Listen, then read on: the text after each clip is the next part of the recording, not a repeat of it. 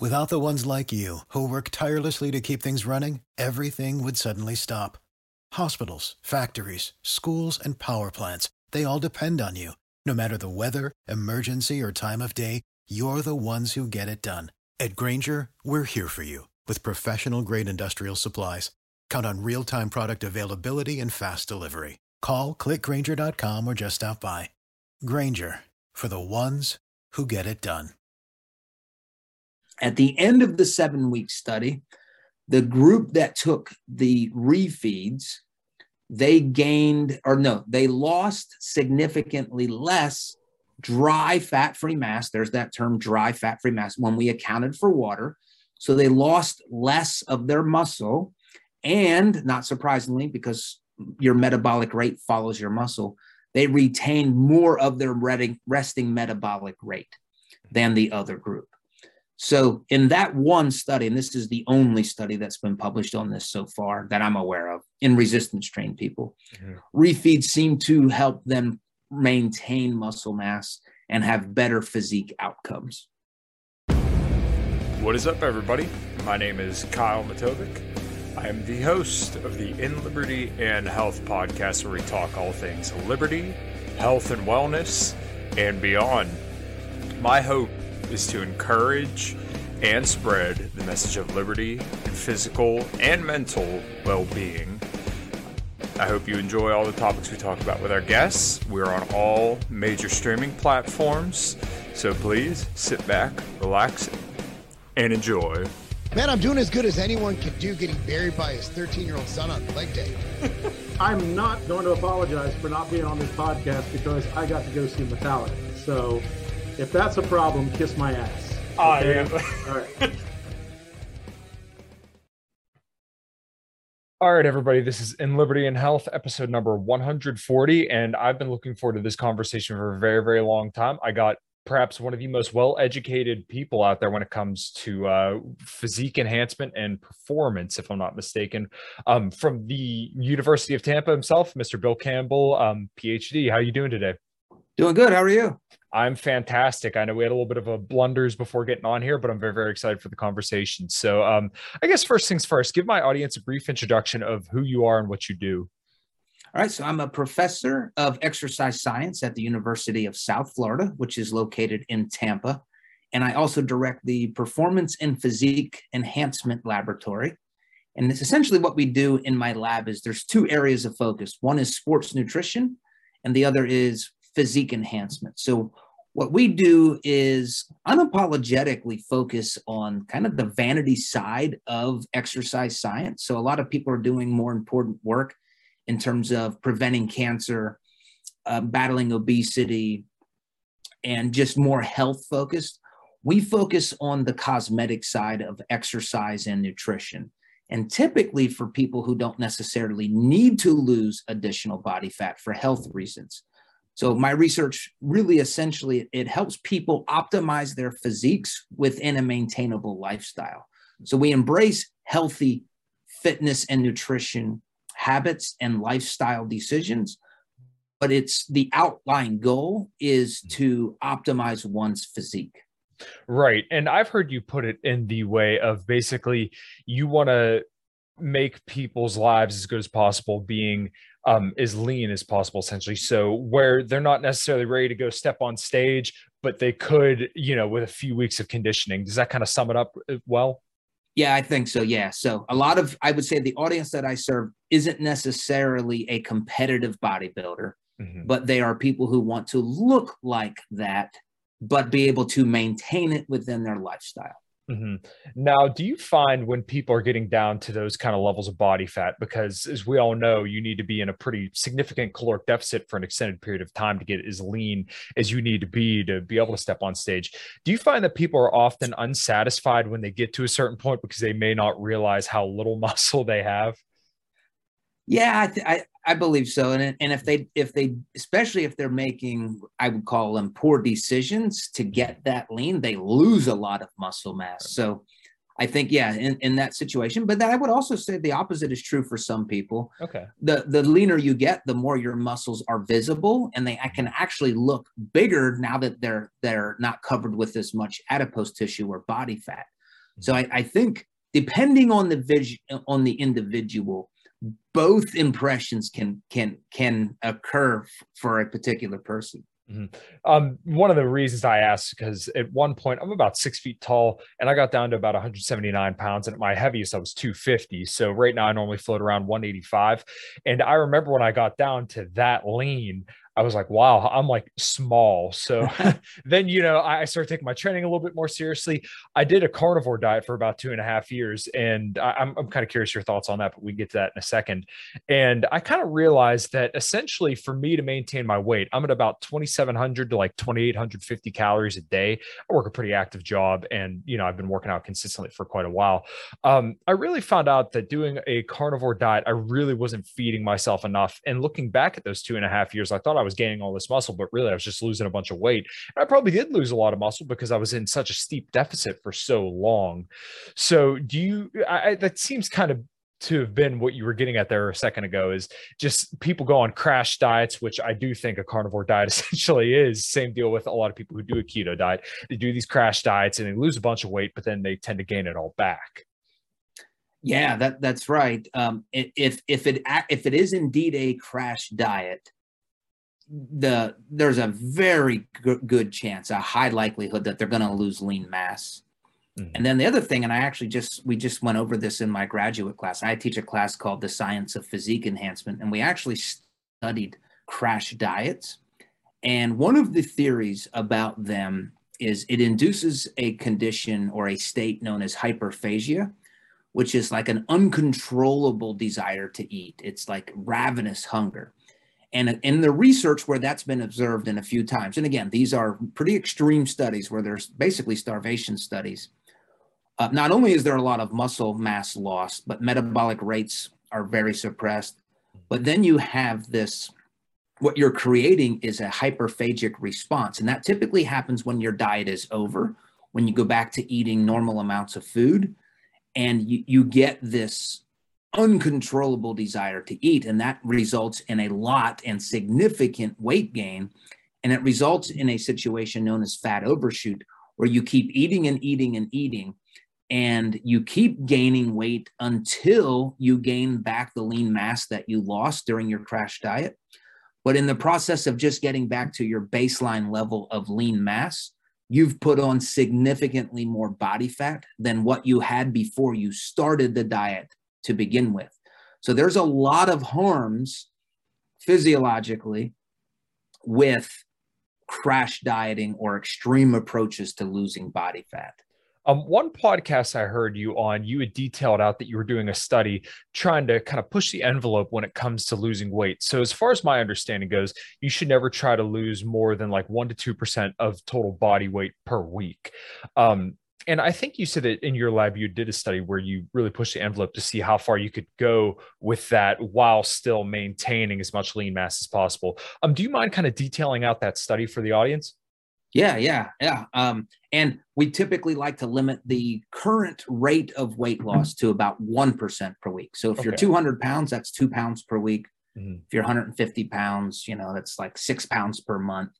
And what we learned from the research is when you go above that rate of weight loss, more of that body weight is coming from lean mass and not as much from body fat.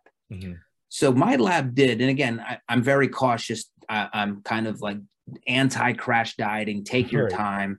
But we did test that. What we did was, for a 2-week period, we put subjects on a very aggressive, I don't know if I would call it a severe, but a very aggressive caloric deficit. It was approximately 40% of a caloric deficit for 2 weeks.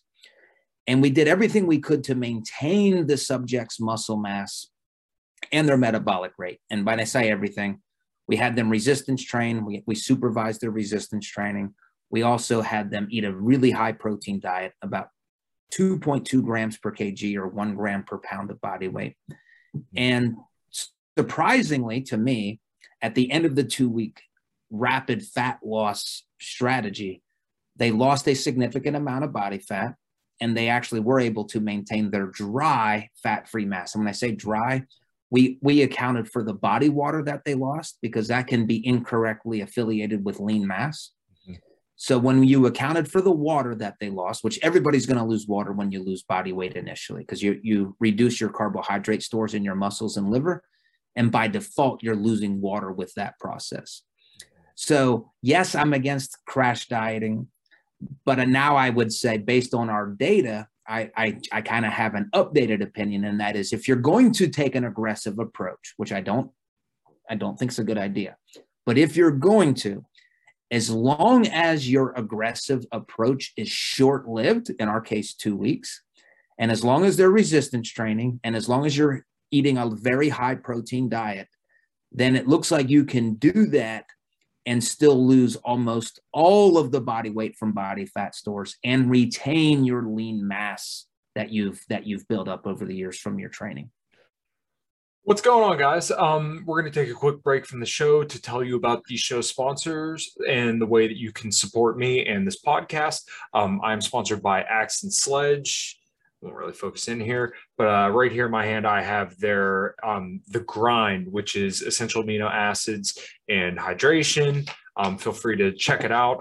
This is your mom's sweet peach. They have some awesome flavors and awesome names. They also have multivitamins, fat burners, creatine, beta-alanine, all sorts of different supplements to help you get all jacked and tan and help you become a person more full of liberty and health, as this show is about. So if you want to support me and support this podcast, then feel free to go to axandsledge.com and check out all their great supplements there and use code MATOVIC10. That's MATOVCIK10 at checkout for a little discount and to let them know I sent you their way. All right, everybody. Thanks. Now back on to the show. Right. Wow. Yeah, well, that's really, really interesting because for a long time there, I was really hooked on the idea of, okay, well, you want to get weight off as quick as possible because that's, just what's sexy. It sells to people.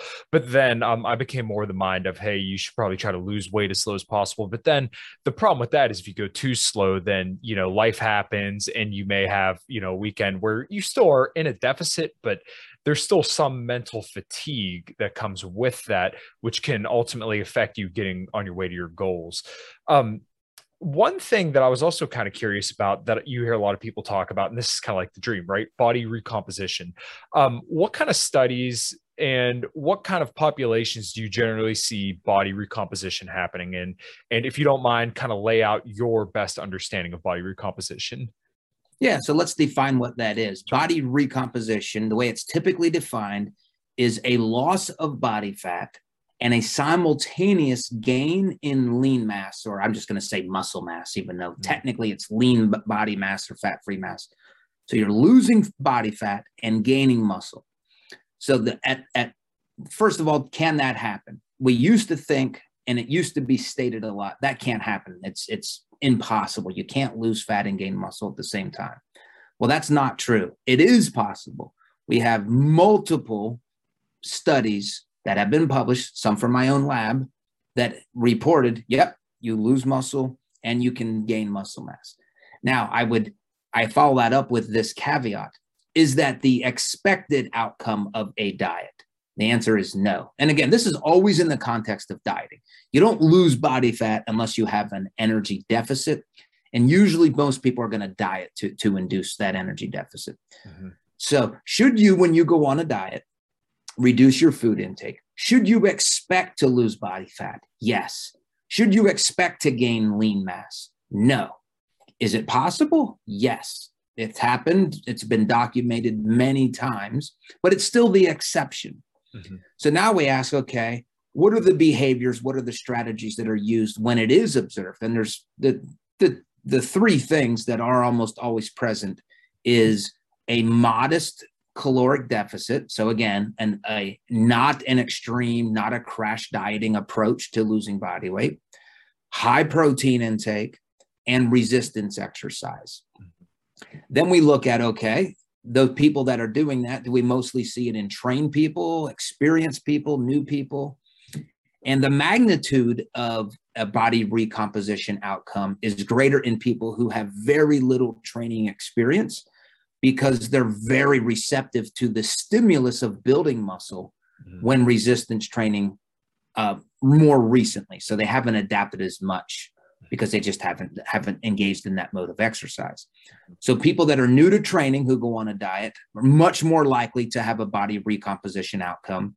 Now, people like myself that have been training for many years, people that have been training for decades, they are less likely to experience body recomposition, but it can happen.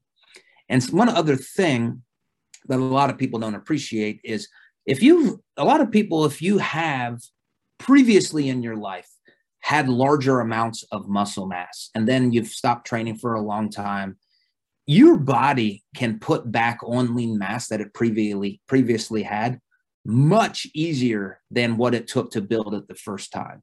So in a lot of these studies, I believe, there's one in police officers that I'm thinking of right now, it's more likely that you're regaining previously built muscle mass that you just lost over time. Mm-hmm. And again, I don't want to get into the details, but there's a mechanism that describes this. And I would say it's theoretical. It's called the myonuclear domain theory. Mm-hmm. And that just basically says if you have enough satellite cells in your muscles, they remain. And even if you have a latent period of time you're not training, your muscles still have this elevated quantity or density of myonuclear fibers, and that allows you to gain muscle mass quicker than originally building it the first time. Okay. Yeah, that's really, really interesting. And it's been something that I've personally tried to kind of step towards. Do you think basically to set up a general guideline for somebody with the desired outcome of body recomposition, you would kind of have to say, okay, well, I'm going to have this extended period of time when we're only going to have, like, let's say maybe like a 200 to 300 calorie deficit, maybe do some cardio and try to push the food as much as possible without going too high or too low. Like, what do you think some of the parameters would be to set up a good body recomposition routine? Yeah. And it's funny. I don't know if I've ever been asked about a body composition routine, but I would say it's how I would set up any fat loss diet. It wouldn't change. I guess if I wanted to make more money, I'd probably call it the body recomp diet. Yeah. But it's going to be that's not true. If it were specifically geared towards body recomposition, here's the change I would do that I wouldn't normally do. I would make the caloric deficit a little more modest. Okay. So instead of reducing calories by 25%, I'd probably do 10 or 15%. So that's there. I'm glad you asked that. I think I just learned something about my own philosophy tonight. But what would be the same as high protein? I typically like to get people, if they can handle it, 1 gram per pound of body weight.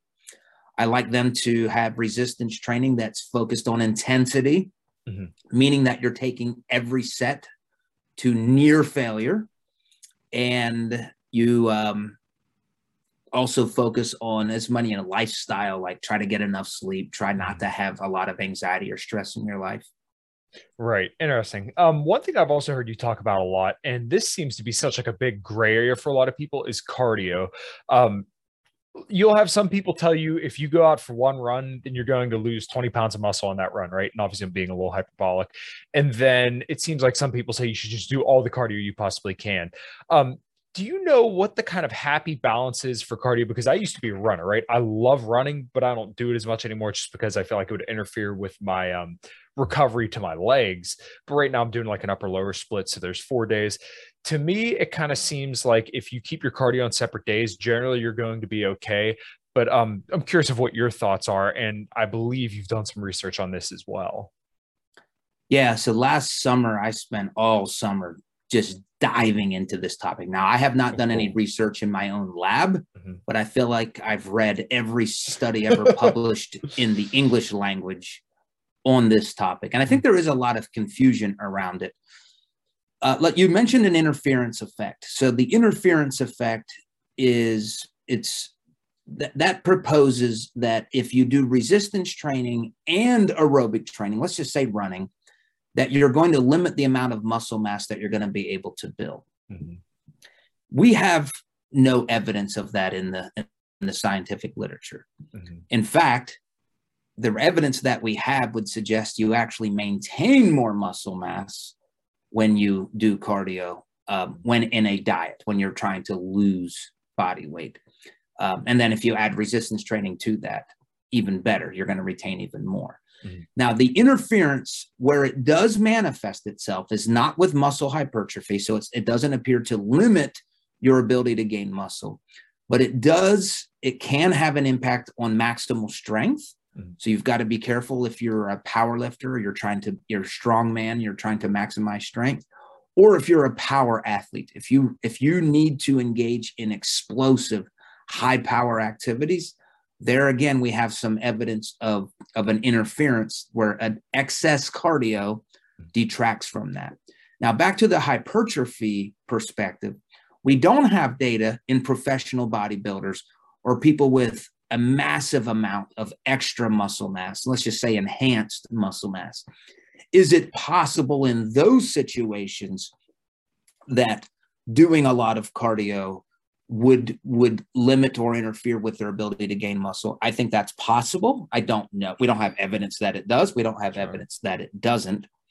But in terms of just cardio, it doesn't seem to have as much negative of an impact on muscle hypertrophy as what a lot of people think. Now, I want to say one more thing. You mentioned a really key word. You said recovery. Well, that's now another area. Mm-hmm. If you think or you know that your cardio is impacting your ability to recover from your resistance training programs, then I think that should be considered. And what you don't want to do if you're trying to build muscle, you want to make sure resistance training is your priority. Mm-hmm. You want to make sure that your training sessions, when you're doing your squats, your leg extensions, leg curls, lunges, whatever you're doing, that can be as intense as possible.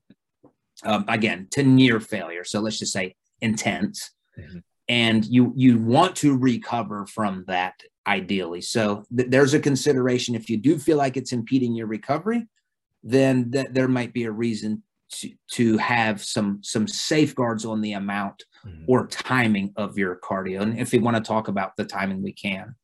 Okay, yeah. So I'm really interested in more practical takeaways. And no, I'm sorry, that sounds like none of that was practical. All of it was very practical.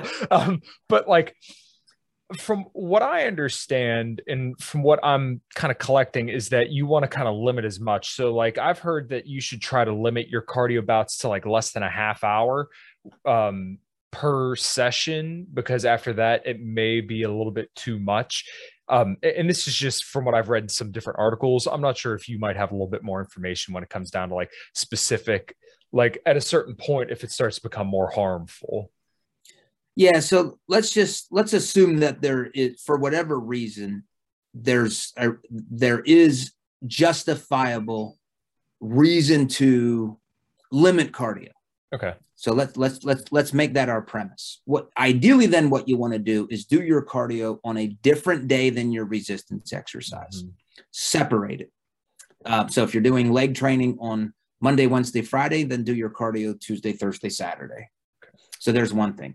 If you can't do that, if the cardio and resistance training needs to be done in the same day, then ideally you separate them by at least 2 hours and ideally 6.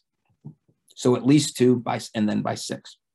Mm-hmm. If you can't do that, if they have to be done consecutively, then you want to prioritize resistance training first, and then you do cardiovascular, your aerobic exercise after. So there's kind of the hierarchy. Different days, separated by as much time as possible, if in the same day. And then finally, resistance exercise first, cardio second. Mm-hmm. Interesting. Okay. And you mentioned you wanted to kind of hit on timing, or do you feel like you kind of wrapped that up? No, I think the timing was exactly that. Separate by days if you can. And if not, give it at least 2 hours. But there's one study that said 6 was ideal. Okay. And then finally, the other one was just the sequence, what you're going to do first. Now, everything we've been discussing so far was focused on muscle, like muscle hypertrophy. Mm-hmm. And again, just to restate, if you're doing cardio, there's not evidence to suggest that you're hurting your ability to gain muscle when resistance training. If you are a strength athlete, there potentially is some concern, or if you're a power athlete. There's a whole other realm that's in my world of fat loss. what are the effects of concurrent training or adding cardio to your resistance training program to induce fat loss? And when you look at it from that perspective, it's powerful. It is a caloric deficit and cardio are the two most powerful activities you can do to burn body fat. Mm-hmm. Resistance training also burns body fat. Mm-hmm. But cardio is, I always think of cardio as you have your resistance training. That's your base. That's your heartbeat of your training life. You're never going to deviate from that. If you're in periods of life where you want to lose body fat, I suggest lowering your calories as your first emphasis. And then as needed, you add in additional cardio to that caloric deficit and to your resistance training. And that combination maximizes fat loss. I mean, it's that's, and then you can talk about adding in dietary supplements to that if you want, but that's a powerful, and that's how, again, when you look at these bodybuilders, that's how they're getting into that shape. There's very few bodybuilders that aren't doing a lot of cardio towards the end of their prep to get as lean as what we see them. Interesting. So I guess we could go down the supplement rabbit hole. So I'm curious about fat burners, and I think most people are too.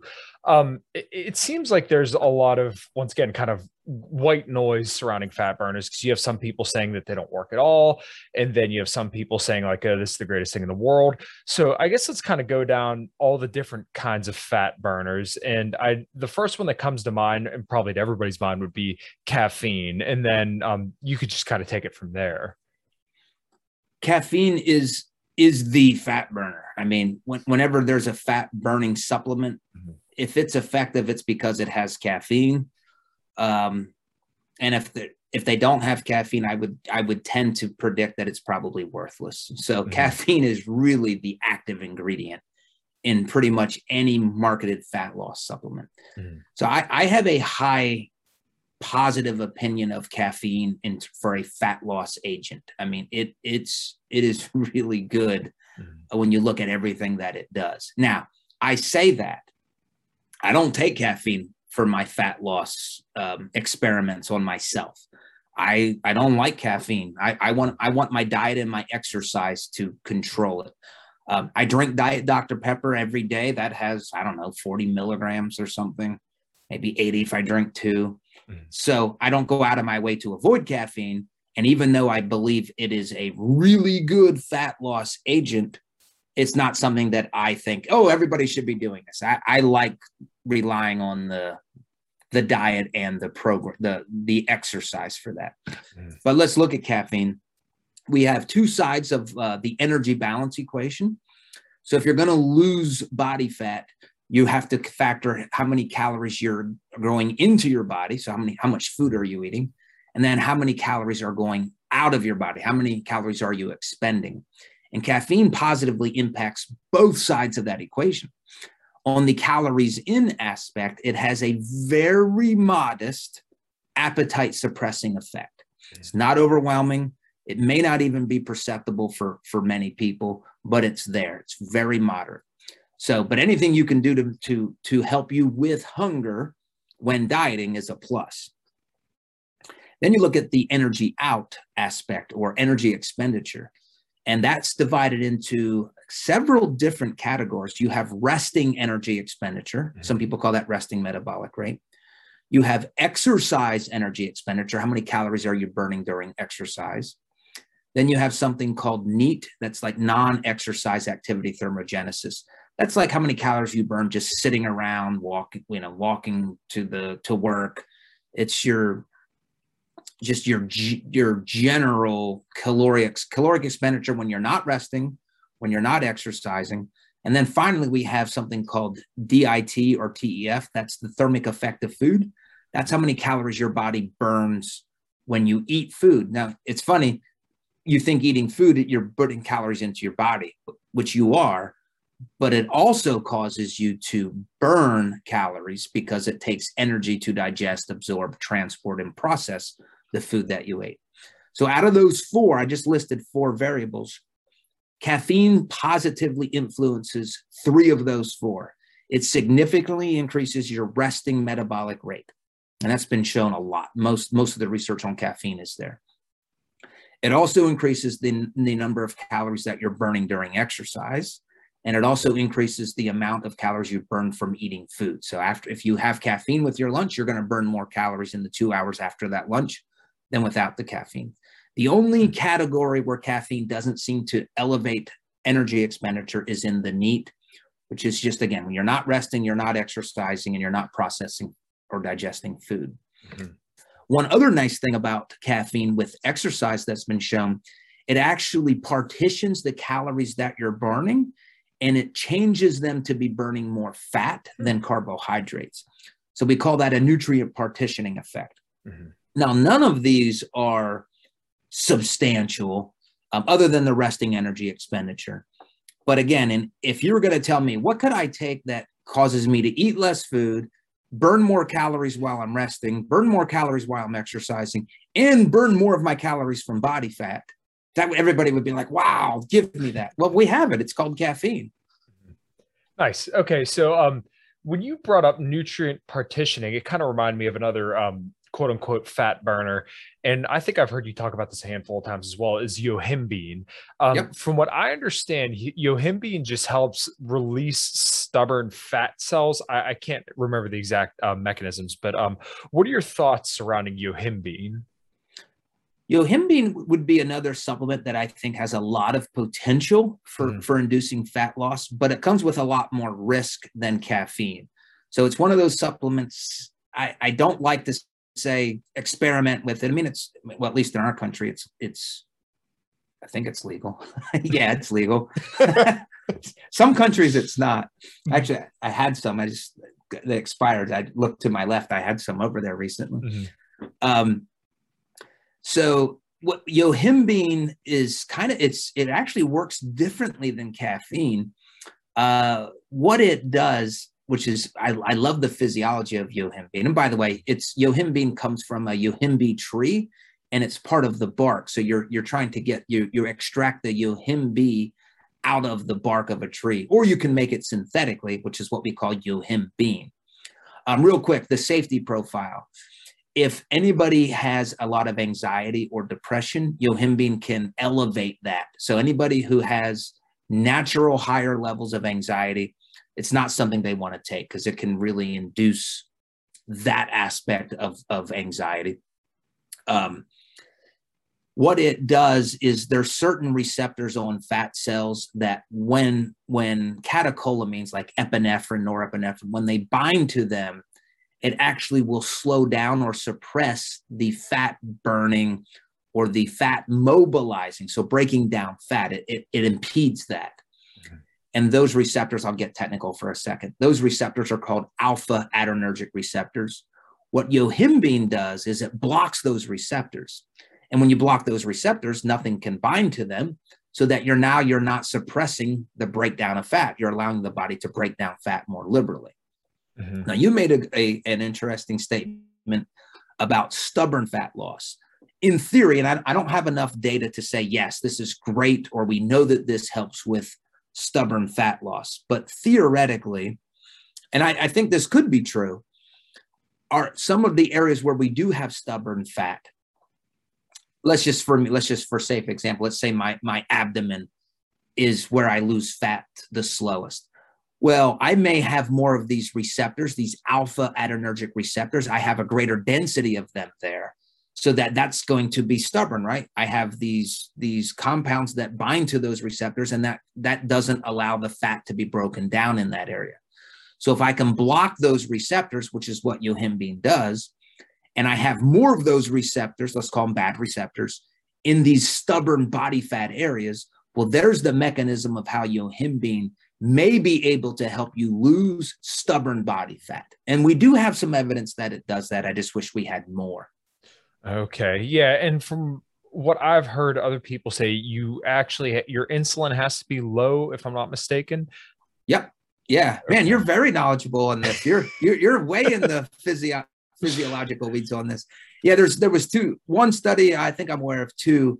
If you took yohimbine with a meal or with carbs, it was not effective at all. So in both of those situations, insulin levels were elevated. Mm-hmm. So yeah, this actually makes it probably more of a fasted exercise type of supplement, and one that you don't take with meals. So this is one that you would take fasting. Okay. And there's also evidence maybe, let me just say practically, take it more in the morning, not so much at night. So it has a tendency to keep you up at night as well. Okay, well, you know what, that would actually explain why I was having poor sleep a couple weeks ago. I was taking 3 yohimbine in the morning and 3 in the afternoon before I'd go train. And then, usually, actually, the last couple of weeks, I've been having a little bit of a rough night's sleep. Now, I don't have any yohimbine now, but I've noticed my sleep has gotten progressively better since I stopped taking it. So do you remember how much yohimbine you were taking with like your morning dose and then your afternoon dose? They were 3 smaller pills. It's from MTS Nutrition. I couldn't tell you the exact dosage off the top of my head. Okay. MTS. I think that's the red and black. Is that Yeah. I think I had some of them as well. So I think those are either 2.5 or 5 milligram tablets. So you were taking 3 if you're, probably about 7.5 to 15 milligrams. And real quick too, just because I like to get data from people. Mm-hmm. Could you feel anything, or you didn't really feel like anything? It didn't have much of an impact on you? As far as I know, no, I didn't really feel anything different. I heard some people have issues with like, it may make them feel a little bit sick or nauseous. That I think I did hear somebody say that if you don't feel sick or nauseous from somebody's yohimbine, that probably means it's not working.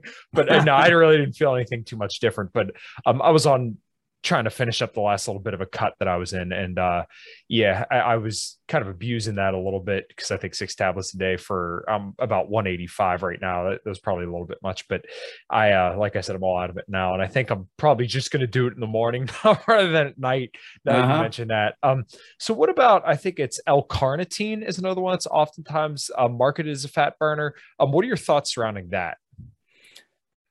I'll have 2 thoughts that I'll share. So the research on carnitine, at least the research that I've read, I'm not optimistic that it's an effective fat loss burner. Now, physiologically, what carnitine does, it helps shuttle fat into the mitochondria.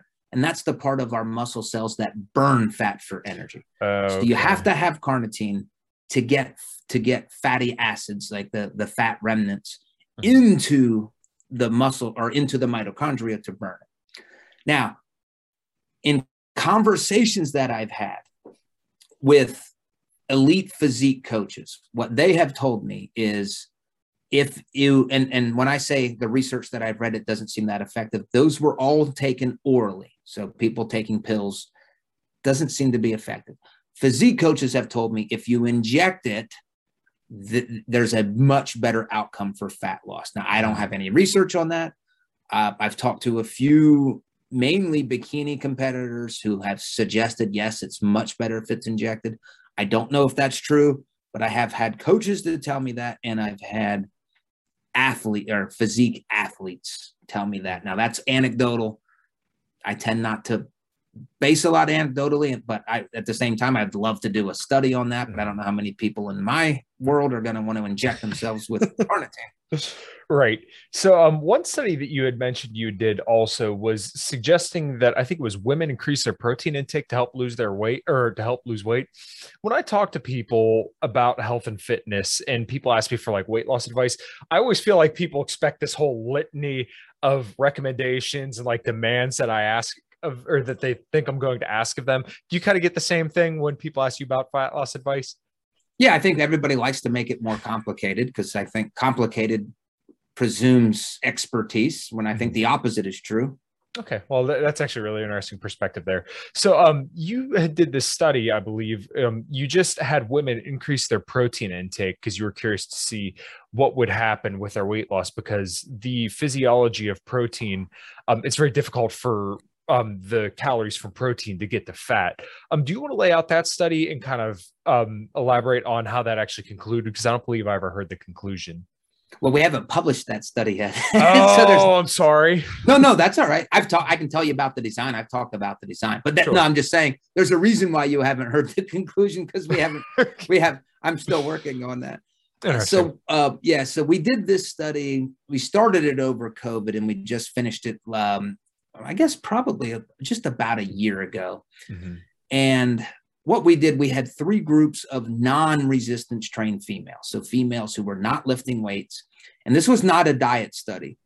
This was a study to just ask the question, what if you increase your protein, if you do nothing else, what happens to your physique? Because we have other research in sedentary, overweight females, where if they just increase protein, they lose body fat. In my lab, we published another study in 2018 where we had resistance trained females increase protein. They also lost body fat.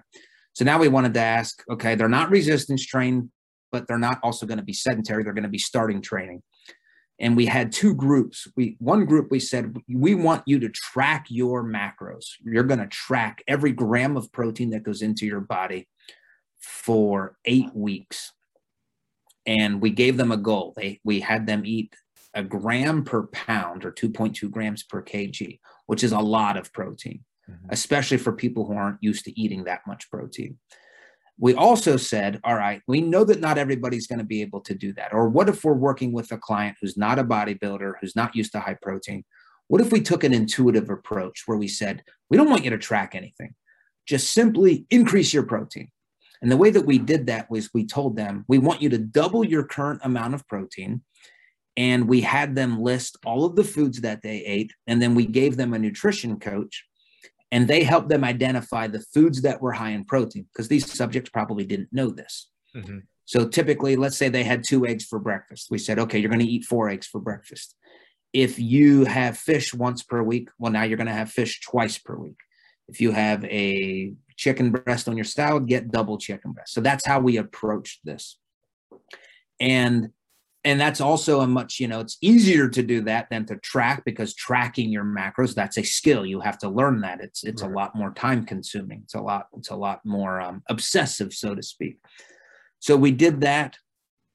And the data that we did report was the group that we gave them a goal. I mean, everybody started, we also had a control group where they just didn't change anything about their protein. Everybody started at about 1.1 grams per kg. The tracking group went to about 2 grams per kg, so just a little bit less than what we wanted. And the intuitive group, they increased it to, I think it was 1.4 grams per kg. So even though we wanted them to get really high, naturally, without tracking anything, they weren't able to do that. And then hopefully, if I can come back on maybe next year, I can give you the results of the study in terms of what happened to their body composition. Okay, so that's actually really interesting that you kind of laid out the timeline of this. So this might seem a little bit irrelevant, but I think it goes to a bigger point that I don't think a lot of people understand when it comes to science. And look, I'm just a dumb old mechanic that likes to lift heavy stuff. So you laid out that this study started in 2020, if I'm not mistaken, right? We started it the first going into COVID, and then we lost an entire year because COVID shut us down, because the facility, my lab was in a facility where the building was shut down. So we lost time. And then we had to pick it back up, and we had limits on the number of people we could have in my lab. So everything, I lost staff members too. So I think we started in fall of 2020, and now we're in fall of 2022. So when we first started, again, we basically didn't start then. We actually started in that next spring because of getting it shut down. So it was a while ago. Mm-hmm. So do most studies kind of take, I don't want to say a similar amount of time, but usually like a year or a few years to publish? Typically, when you have an idea of a study you want to do, so I know we want to do this, you usually assume a year before that study's finished. Mm-hmm. Most scientists in my field publish their studies much quicker than I do, whether I'm lazy, whether I just like to salivate over it, I can't wait to do this, or I'm just too obsessive over things. I'm slower than most about getting my studies to publication. Mm-hmm. So, but when somebody starts a study, especially these training studies, you're looking at least a year, because you have to go through a process to get the study approved. Then you go through a process of recruiting the subjects. Then you actually conduct the study. Then you have to analyze the study. Then you submit it to a journal, and that can take multiple rounds of revisions. So it takes a while, but in full transparency, I'm slower than most about getting my studies to publication. Yeah, well, that's perfectly fair. I just think when it comes to reading research, and especially over the last couple of years, I think a lot of people don't understand the struggle of how that all pans out. They think that you could just go grab a bunch of random people and then, you're off to the races. And like I said, I'm just a dumb mechanic that lift weights, but I don't think people really appreciate the work that people like you do, where you kind of have to put your nose to the grindstone and be patient and kind of watch all this stuff happen. And then eventually you get to see the fruits of your labor. Yeah, I agree. Yeah.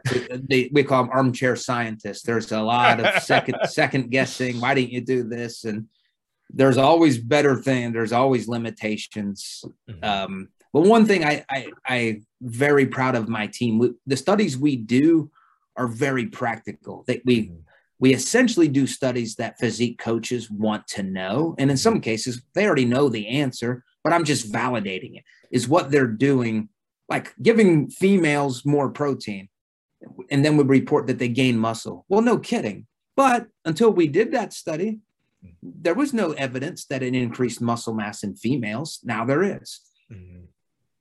Interesting. So one other thing I wanted to hit on, and I know you're on a little bit of a time limit, so I don't want to keep you too much longer, but refeeds. This is something that I've never really quite been clear on. So when it comes to like refeeds, if you're doing a refeed from like a caloric deficit and you're just doing it one day, would you still kind of keep your calories within a range that would keep you in a deficit for a week? Or is this supposed to kind of bump you up to maintenance for the week, let's say, and then the rest of the week you spend at a deficit? I know that's kind of a weird way to tease that out, but kind of elaborate on diet refeeds and some of the research you've done there. So we'll define a refeed. A refeed is a part of a larger philosophy or a larger category called nonlinear dieting. So to define nonlinear dieting, let's define linear dieting. Linear dieting is where you go on a diet and you're perpetually on a diet. You're day after day, week after week, month after month, you're in a caloric deficit, which is how most people approach dieting. Right. Diet refeeds basically interrupt your diet. Typically, a refeed is 1 or 2 consecutive days of increasing your calories back to maintenance so that you're getting a break from your diet. And it's very similar to another format called diet breaks, which also they force you to take a break from your diet instead of a day or two. That's usually 1 or 2 weeks of a break in your diet in that case. So think of refeeds as days, think of diet breaks as weeks. Now, the research on these is sometimes positive, never harmful. And there is a key component. When they are positive, the calories need to be increased when you're taking your refeed day back to maintenance. It's not a refeed or it's not a diet break if people are still in a deficit. And a lot of people struggle with that because they're like, well, I don't want to gain weight. Well, in theory, you can't because you're only going back to your maintenance calories. So you really can't. And in fact, there's no research that I'm aware of that has shown a refeed study or a diet break study that results in weight gain. It doesn't happen.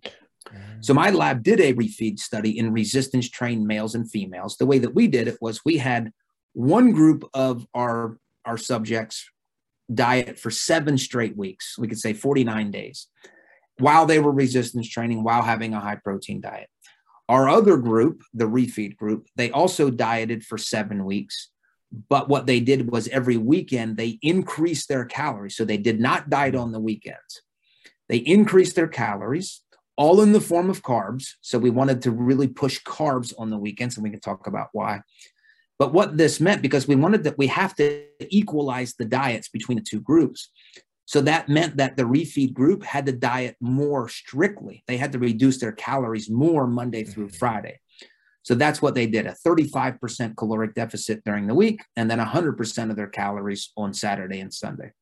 What's up, everybody? We're going to take a quick break and tell you about the show's sponsors. We are brought to you by LMNT Electrolytes. I've been using this stuff for years, and what I've honestly found is that if I didn't have electrolytes before some kind of cardio, and sometimes even before workouts, that my workout performance, or definitely cardio performance, would suffer greatly. Sodium is responsible for every single movement pretty much in your entire body, and let's say you drink a lot of caffeine, like I like to do, then maybe it is a good idea, like I do every single morning, put some LMNT chocolate electrolytes there in your coffee to get a little bit more sodium, potassium, and magnesium in your coffee, so that way whatever diuretic effect you get from the caffeine is pretty much diluted by the fact that you put chocolate salt in it. Also, it tastes really, really good. Get some chocolate cream or hazelnut cream or even coconut, and mix that all up. It tastes really, really good. So yeah, make sure you drop by, go to drinklmnt.com/inlibertyandhealth and pick you up some electrolytes today. All right, guys, thanks.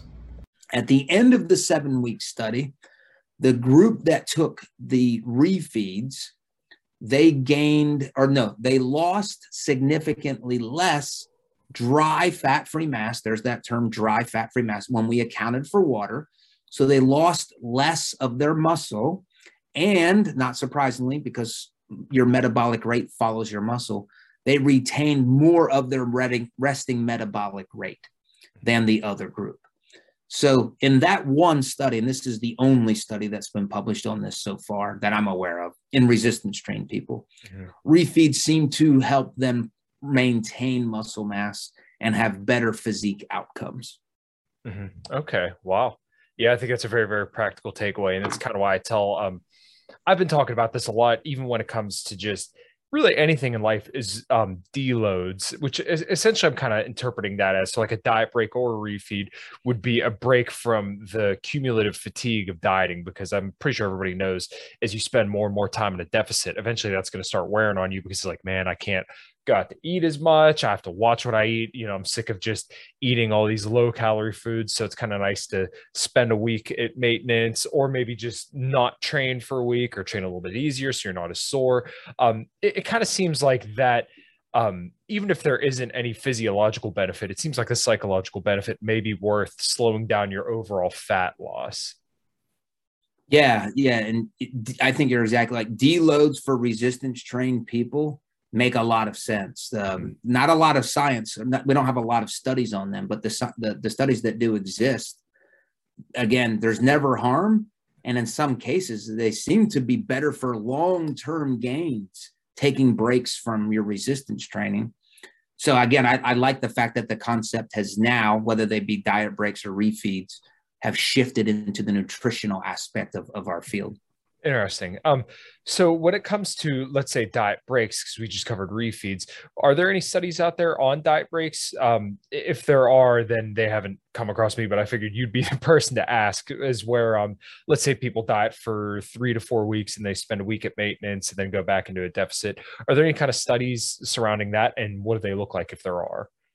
Yeah, there's a handful of those studies. Typically, again, they're 2 weeks of dieting, and then 2 weeks of a break, or 3 weeks of dieting, 1 week of a break. That's typically how they're set up. Most of those studies that are published, and actually we did our own study. It's accepted for publication. It should be published pretty soon in Journal of Human Kinetics. I can talk about that one. But typically what we have with diet break studies is they're not harmful. They don't cause weight gain, but they're typically not helpful. There's one big exception, and that's a study called the Matador study. And this was in obese males. And when these obese males implemented diet breaks, they lost significantly more fat. They retained their metabolic rate significantly better. Like the outcomes were pretty phenomenal in these obese males. Now, the always one of the drawbacks is if you're going to implement diet breaks, by default, you're extending the period of time that you're taking to lose body weight. But for somebody like me, who's always preaching the long game anyway, I'm like, great. That's a positive. That forces you to take a longer approach. In my lab, we did a study in resistance trained females looking at diet breaks. And I'm just going to compare this to another study that was published from Australia last year when they also looked at resistance trained males and females. So the Australian study and my study are the only two studies done in resistance trained people. And we both found the same things. No improvements in maintenance of muscle mass, no advantage for fat loss. So they essentially didn't do anything except for one thing. We both measured psychological hunger variables. And in both studies, we reported that the diet break groups had a lower hunger, or they were less likely to overeat, and they had a lower drive to eat. Now that's, I always say that people fail their diets because they lose the battle to hunger. Mm-hmm. So now we have two studies in resistance trained people where the psychological hunger aspect was significantly improved with diet breaks. And then one other thing, diet breaks, I believe, are going to be most helpful in situations where your diets are inducing harm. So if your diets are severe or they're extended for long periods of time where you are losing muscle mass, where your metabolic rate is being suppressed, that's the utility for a diet break to provide value. In my study and in the Australian study, our subjects weren't dieting hard enough nor long enough to induce any negative physiological outcomes that a diet break could potentially help. So it's kind of like, I'm hesitant to say diet breaks, well, they don't work. Well, they don't work if your diets aren't causing problems. Now, bodybuilders who diet severely for long periods of time, I think that's probably the perfect environment that a diet break would potentially help. We just don't have data in that population. All right. And while this kind of goes back to the limitations of doing research, and I think I always hear one of your cohorts, Lane Norton, always say the main reason why this doesn't get done is because money. Yeah. Yeah, that's right. Yeah, he's very knowledgeable. Mm-hmm. Yeah, and he's honestly changed my mind on a lot of stuff. He was probably one of the main people that kind of got me away from doing carnivore. I know you're on a little bit of a tight time schedule. Bill, what is going on next for you, and what are you excited about kind of going forward? I recently started, I guess you'd call it a digital product. It's a research review. It's called Body by Science. And essentially what that is, it's where I take 2 studies every month and I break them down in a way that's very easily understandable for people who are interested in 2 things. It's solely focused on building muscle and losing body fat. And the studies that I summarize, some of them are current. In fact, some of them haven't even, like one of my issues is on my diet break study, which isn't even published yet. But some of these are landmark studies. They might have been published 20 years ago. Mm-hmm. So all of the studies that I'm summarizing are the key studies that have really impacted and have forged the path of how we coach physique athletes and people that are trying to lose body fat. So it's like the best studies that have brought us to our current knowledge base of optimal physique science. So the best strategies to lose fat and to gain muscle. In fact, there's one on detraining, and I'll send it to you. I don't remember what issue it was, but it was a really good study on detraining. And the results kind of surprised me. So nice. Well, I'll have to sign up for that because this is something I'm very, very passionate about, and I'm not quite signed up for any yet, but I would like to start getting a little bit more knowledgeable and read a little bit more research than I already do. Yes. Oh, Bill, let me add to that real quick. Yeah. I try to make it affordable to everybody, so I charge $6.99 per month for now. Again, that's what I call my launch price. Mm-hmm. And again, you don't have to be a research expert. The goal for these is as long as you like to resistance train and you take your nutrition seriously, you're going to get a lot of value out of it. And if I can just tell people, go to my website, actually just DM me on my Instagram. It's Bill Campbell, PhD, or my website is billcampbellphd.com. That can take you to where you can subscribe to this. Awesome. Well, I was just about to ask you where everybody could find you, but I think that sums it up pretty well. Bill, this is a very, very enjoyable podcast, and I'm looking forward to the next one. And thank you for sharing your information with the guests. And if you don't got anything else, we'll close her out. Yeah. Thank you very much for inviting me on. Of course. It was a pleasure. All right, everybody. Thanks for checking it out. Sick of being upsold at gyms?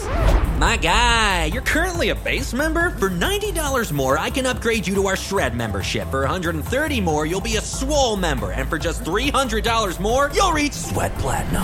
At Planet Fitness, you'll get energy without the upsell. Never pushy, always free fitness training and equipment for every workout. It's fitness that fits your budget. Join Planet Fitness for just $1 down and $10 a month. Cancel anytime. Deal ends Friday, May 10th. See Home Club for details.